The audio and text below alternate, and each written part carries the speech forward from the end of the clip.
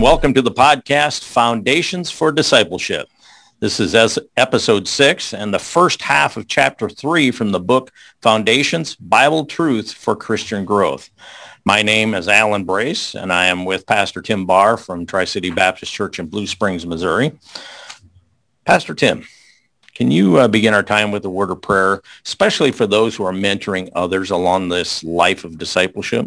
Sure. Father, we thank you for each person that is taking the time to listen to this podcast so that they can be better equipped to help mentor someone in your word.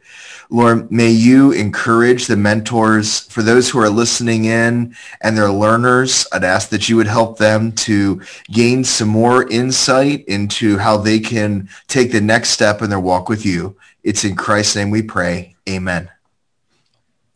So in our study, we started out with salvation, the basics of salvation, and kind of got into that and discussed that. We've talked about eternal security, what happens once you are saved. On this podcast, we are going to talk about our fellowship with God and about sin and how that defines our fellowship with God. I think we need to make sure that we're all on the same starting point. How would we define sin to a believer and to the non-believer? That's a great question. Sin can be defined in multiple ways because there's multiple words for it in both the Old and New Testament. But I think a simple way is to understand it is sin is when we miss the mark morally. It is the breaking of God's commandment, and it is transgressing God's law. It is doing that which God would not do. It is thinking that which God would not think. It is saying that which God would not say. So as a believer, and we sin, in 1 John 2:2, God makes that provision for that. But he talks about two different words there that are sometimes confusing. So, and one of them is advocate and one is propitiation. Can you kind of give us an easy way to remember the difference between those two? Okay, so an advocate is sometimes described as a lawyer. I'm not sure I love that definition. I think it's far better to view an advocate as one who is a comforting help. The word that we have in 1 John 2:2, where it says we have an advocate with the Father, Jesus Christ the righteous. That same word is used in John 14. And if you're kind of going and looking at it, I believe it's in verse 16. John 14:16, where Jesus says, I will pray the Father that he will send you another helper or comforter. And it's the exact same word.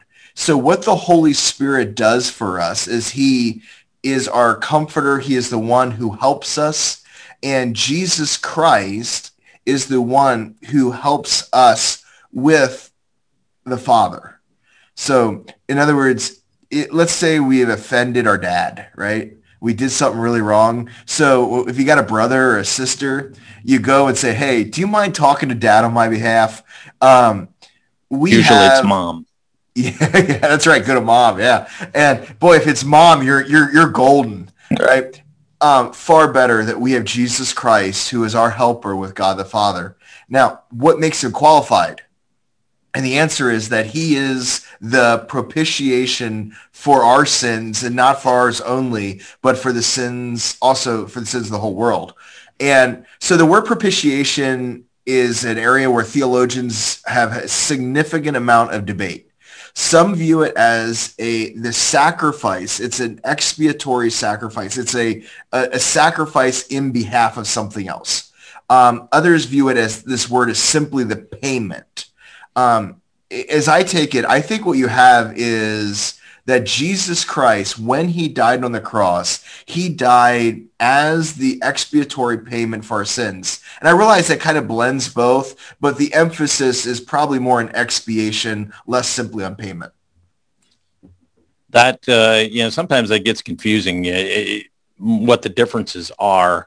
And that's a good explanation. That was something that, we always hear just the lawyer part of it. We really don't carry it far enough, I don't think, at some points. We had, in our last chapter in this book, we talked about the relationship with God and fellowship with God. Review for us what those differences are, just a thumbnail of what those differences are. Yeah, at the moment that we are born again, we are put into Christ's hand. Christ is in the Father's hand. No one can pluck us out. And Jesus says, I and my Father are one, right? We have a permanent, unbreakable relationship with God. We are his children. And that is the good work of God in our life, not our work. And for that reason, we say that we have a relationship with God. If you think of it like a box, it is an unbroken box.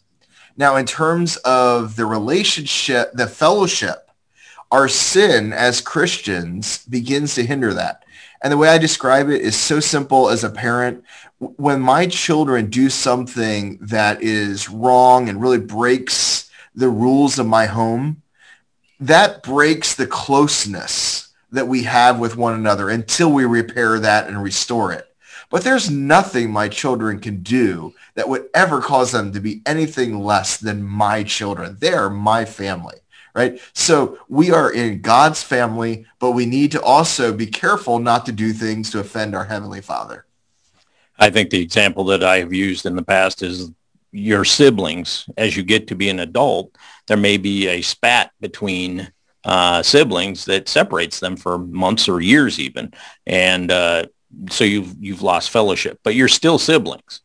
And I think the difference is when God, our relationship, our fellowship rather with God it's usually one-sided. Well, it is one-sided. God doesn't change. We are the ones that cause the problem, and it's sin. So how should a Christian view sin? I mean, I assume the answer is we just assume it's as a Christian, we need to view sin as something that really causes a rift between us and God. The simple answer is we should view sin the way God does. So a couple things God does. God views sin as evil. He views it as harmful. He views it as destructive, right? And what we often do is we view sin as partly that, but then we see upsides to it. So we'll be like, as a Christian, I know it was wrong for me to do this, but I had no other choice. Mm-hmm. Or it was wrong for me to yell at my spouse, but she at least finally heard me. Okay. Yeah. See, we always view that there's like this upside to to that. And what God views in sin is it is always wrong and its consequences are always destructive. So what do you say to the Christian who struggles with sin after they get saved? I mean, there are those baggage sins, if you will, those who you are still paying the consequence for. But those Christians who struggle with sin after salvation, what do you say to them? I mean, how is that different than they were before they were saved? See, I think we need to remind ourselves that there is a difference from being an unbeliever and struggling with what the Apostle Paul calls carnality in Romans chapter 7. See, carnality, the word carnal, you get the word flesh from it, carne in Spanish, right? Right. We all know our carne asada, okay? We could get really fleshly. And so what I would just say is we have to remember that we still have this old nature and we have a body that is cursed by our sin. And when we begin to listen to the impulses of our flesh, and we trust the thoughts of our minds apart from the clear teaching of God and the guidance of the Holy Spirit, you actually end up with a conflict like inside. And that is the real world that every Christian goes through. So but as a believer, as a Christian, there are a couple of consequences to that sin, right? And does God let us continue in that sin? Well, I think we have to be very careful to say, I don't know how long God will allow a sinner to continue in sin. But I can say, if we are his children, he will in fact discipline us. Now, a lot of people struggle with that because they're like, but I've been doing this sin for the last 3 weeks and God hasn't disciplined me. Am I still a Christian? Or I've been doing this sin and struggling with this for the last 20 years. Doesn't that mean I'm not a Christian? And as a parent, I think anyone that's been a parent would say with me, there are times that we forbear for a long time with our children. And then there's times where we jump in right away. Okay. Right. But what I'll say is this: God always brings discipline and chastisement on his children because he loves us and he cares for us. He doesn't want to leave us broken. Yeah, and God is offended by sin. I mean, that is clearly stated in Scripture. And there's also and I think it's in Psalms, yes, page 38 in our book, Psalm 66:18 says that there's a consequence of sin that God will not hear us when if we hold to that sin. And that is, I guess, regard that sin or hold on to it. God does not hear us. And that should motivate us, should it not? I mean, why would we hang on to that if we know that we're offending God and we know that God won't hear us when we call to him? I think it's funny. If you're a mentor, you will not have to teach this to your mentoree. We will experience this reality emotionally. Mm-hmm. When I've talked with people that have just come to saving faith, it's funny that they instinctually know that you cannot pray after you get done a sin. So if you go get drunk and right out of your mind, it's not a good time to pray, right? Yep, exactly. They know that in the middle of immorality or pornography problem, it's not a good time to pray. Or if they just got done yelling at their boss, they just don't feel like they can pray. And they'll come to you as a mentor and say, why can't I pray at those moments? And the answer is because God does not hear our prayers when we love sin more than we love him. Mm-hmm. And at that moment, we chose to love our sin more than we chose to love our Heavenly Father. Exactly. So God has a couple of goals that he wants to achieve through this discipline. We mentioned that if we are his child, he will discipline us if we are in sin. And what motivates God? A couple of things. What motivates God to discipline us? And what is he trying to achieve? What is he really trying to achieve through that discipline? Yeah, I think you're looking at page 39, right? Right. Yeah, there's two goals. We can share in God's holiness and we can get the peaceful fruit of righteousness. It's interesting that God disciplines us so that we can be more like him. Mm-hmm. And the more that we are like him, the more peace we get because we become more righteous. Right. I know it doesn't always feel that way in a world where sin is beginning to pervade our culture, where it feels like the more that I am righteous, the more I'm in conflict with the world around me. But I want to tell you, the most important relationship in our mentorees' lives is not the relationship with the horizontal world. When we become Christians, we are the children of our Heavenly Father. The most important relationship is the one we have with our Heavenly Father. Is it, and that peace manifests itself as sort of a calm in the middle of the storm of what's going on around us on the horizontal level, right?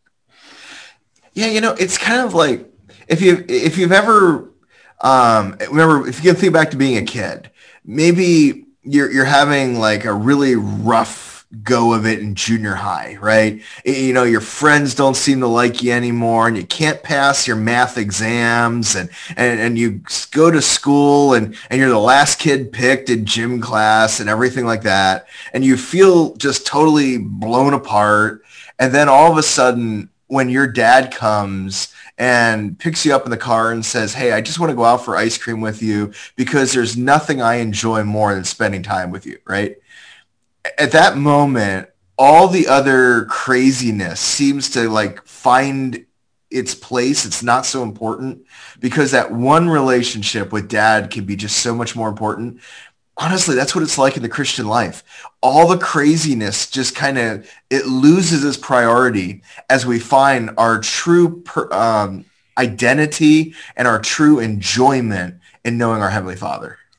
And spending it, maybe it's the first part of the day or the last part of the day, whatever works for you to spend time in his word, gives you that bubble of peace, and a reminder of who he is and that he is in control. And I think that the by spending time in his word and memorizing his word and working hard at memorizing his word gives you the ammunition to do that throughout the day as well. Yeah, by the way, do you like wait till the end of the day to confess all your sins, or do you recommend we do it like all the way along the way? I think that you need to do it as soon as you recognize that you've sinned, and Yeah, do it throughout the day, because yeah, otherwise you've got the whole day to chomp on it. yeah. I think too many of our mentorees will try to keep like a mental list of sins, and then they think at the end of the day, that's when I'm going to go confess them.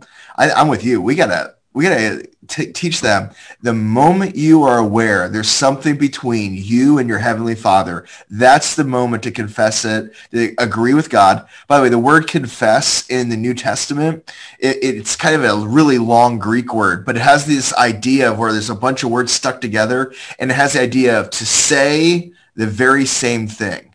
It is when we say the same thing about our sin that God says about our sin. Boy, the moment you do that, you're saying there's nothing good in it. It was wrong. I'm turning from it. I'm not going back to it. At that moment, it's like the relationship is instantly restored. And we want that all through our day. And we need to be specific about the sin. It isn't just a blanket, forgive me, Father, for I have sinned, because that becomes sort of rote, if you will. But I think you need to be specific about the sin so that you're reminded of what you did. Yeah, I found a prayer once where at the end of the day, it's like one of those prayers you pray before you go to bed, and it says, if I have sinned this day, will you forgive me? There's no if, Yeah. right? Yeah. We have, but the question is what did we do? When did we do it? How often have we done it? Why have we done it? They're the things that we need to tell our Heavenly Father. Very good. And again, we need to emphasize to those who are mentoring others, scripture memory is vitally important in the fight against sin, because our bodies, our old man wants to sin. That's what we're wired to do from birth. So, Yeah, there's two types of verses in that too. We should emphasize that. There's mhm. certain verses that God uses that define sin for us. There's lists of sins. There are, sometimes we're reading the Bible, examples of people in the Bible that have done horrible sin. And when we see it, God uses the Bible to clarify that what we are thinking or doing is wrong, right? Right. But there's another set of verses we need, and they're the ones that remind us of God's character, his mercy, and his grace. They remind us that when we see ourselves as wrong, there's hope. So Right. we really need a balance of both sets of verses memorized and in our hearts. Exactly. Exactly. The other thing that we would like to make sure that you as mentors are doing is praying for your mentoree, your student, if you will. That is vitally important. Yeah. We're not going to move forward. They are not going to be what they could be if we don't pray for them. I was back in college, and I remember a man came in and was just talking to our pastoral class, and he said there's two things that are eternal that you can bring to any relationship. One is God's word, right? Mm-hmm. God's word lasts for all eternity. The second is prayer. When we pray, we are communicating with our Heavenly Father and interceding on behalf of this person. And I think there's something about bringing the eternal to bear. If the only thing you're thinking as a mentor is, I got to make sure they get the right answer and the right blanks, and that they check off that they memorize these verses, that's not enough. They need to know that we love them and we're investing. And remember, if you want a long-term relationship with someone where it is biblical and healthy, just start praying for that person every day. I mean, God will give you a compassion for them and just will knit your hearts together. I just this past weekend spent time with a person who spends a considerable amount of time discipling other people, and they are lifelong. They've been years now where this person's been doing this, and These are lifelong relationships. They still have people calling them and asking them questions, even though they've moved on and started discipling others. They keep, that relationship keeps going even years down the road, well after they've done with the formal discipleship, if you will. So that's important. Yeah, I remember when I was in graduating from high school, a older lady in the church came up to me and just said, "Hey, Tim, I know you went to a public school," she said, "and 4 years ago, I heard a sermon and they said that we ought to be praying for people. And the Lord laid on my heart that if you're going to go to public school, that I should be praying for you." And she said, "I prayed for you every single day for the last 4 years." And I didn't really even hardly know this lady, but when I came back in college, I felt such a connection to her because she continued to pray for me every single day. And I want to encourage you, as we pray for people, the Lord just uses prayer to bring us together. So I agree. If you are a mentor, you need to commit yourself to seriously praying daily for the person that you're mentoring. Exactly. Well, I think we're going to wrap up this podcast with at that point. And next time we will pick up the other part of this chapter 3 in our book on confession of sin. And it's interesting how many points need to be made. I believe our book has 5 headings in there that and we've covered the first 2 of the 5 headings. So for Pastor Tim, Alan Brace, and we'll look forward to hearing from you or seeing you the next time on the podcast. So long.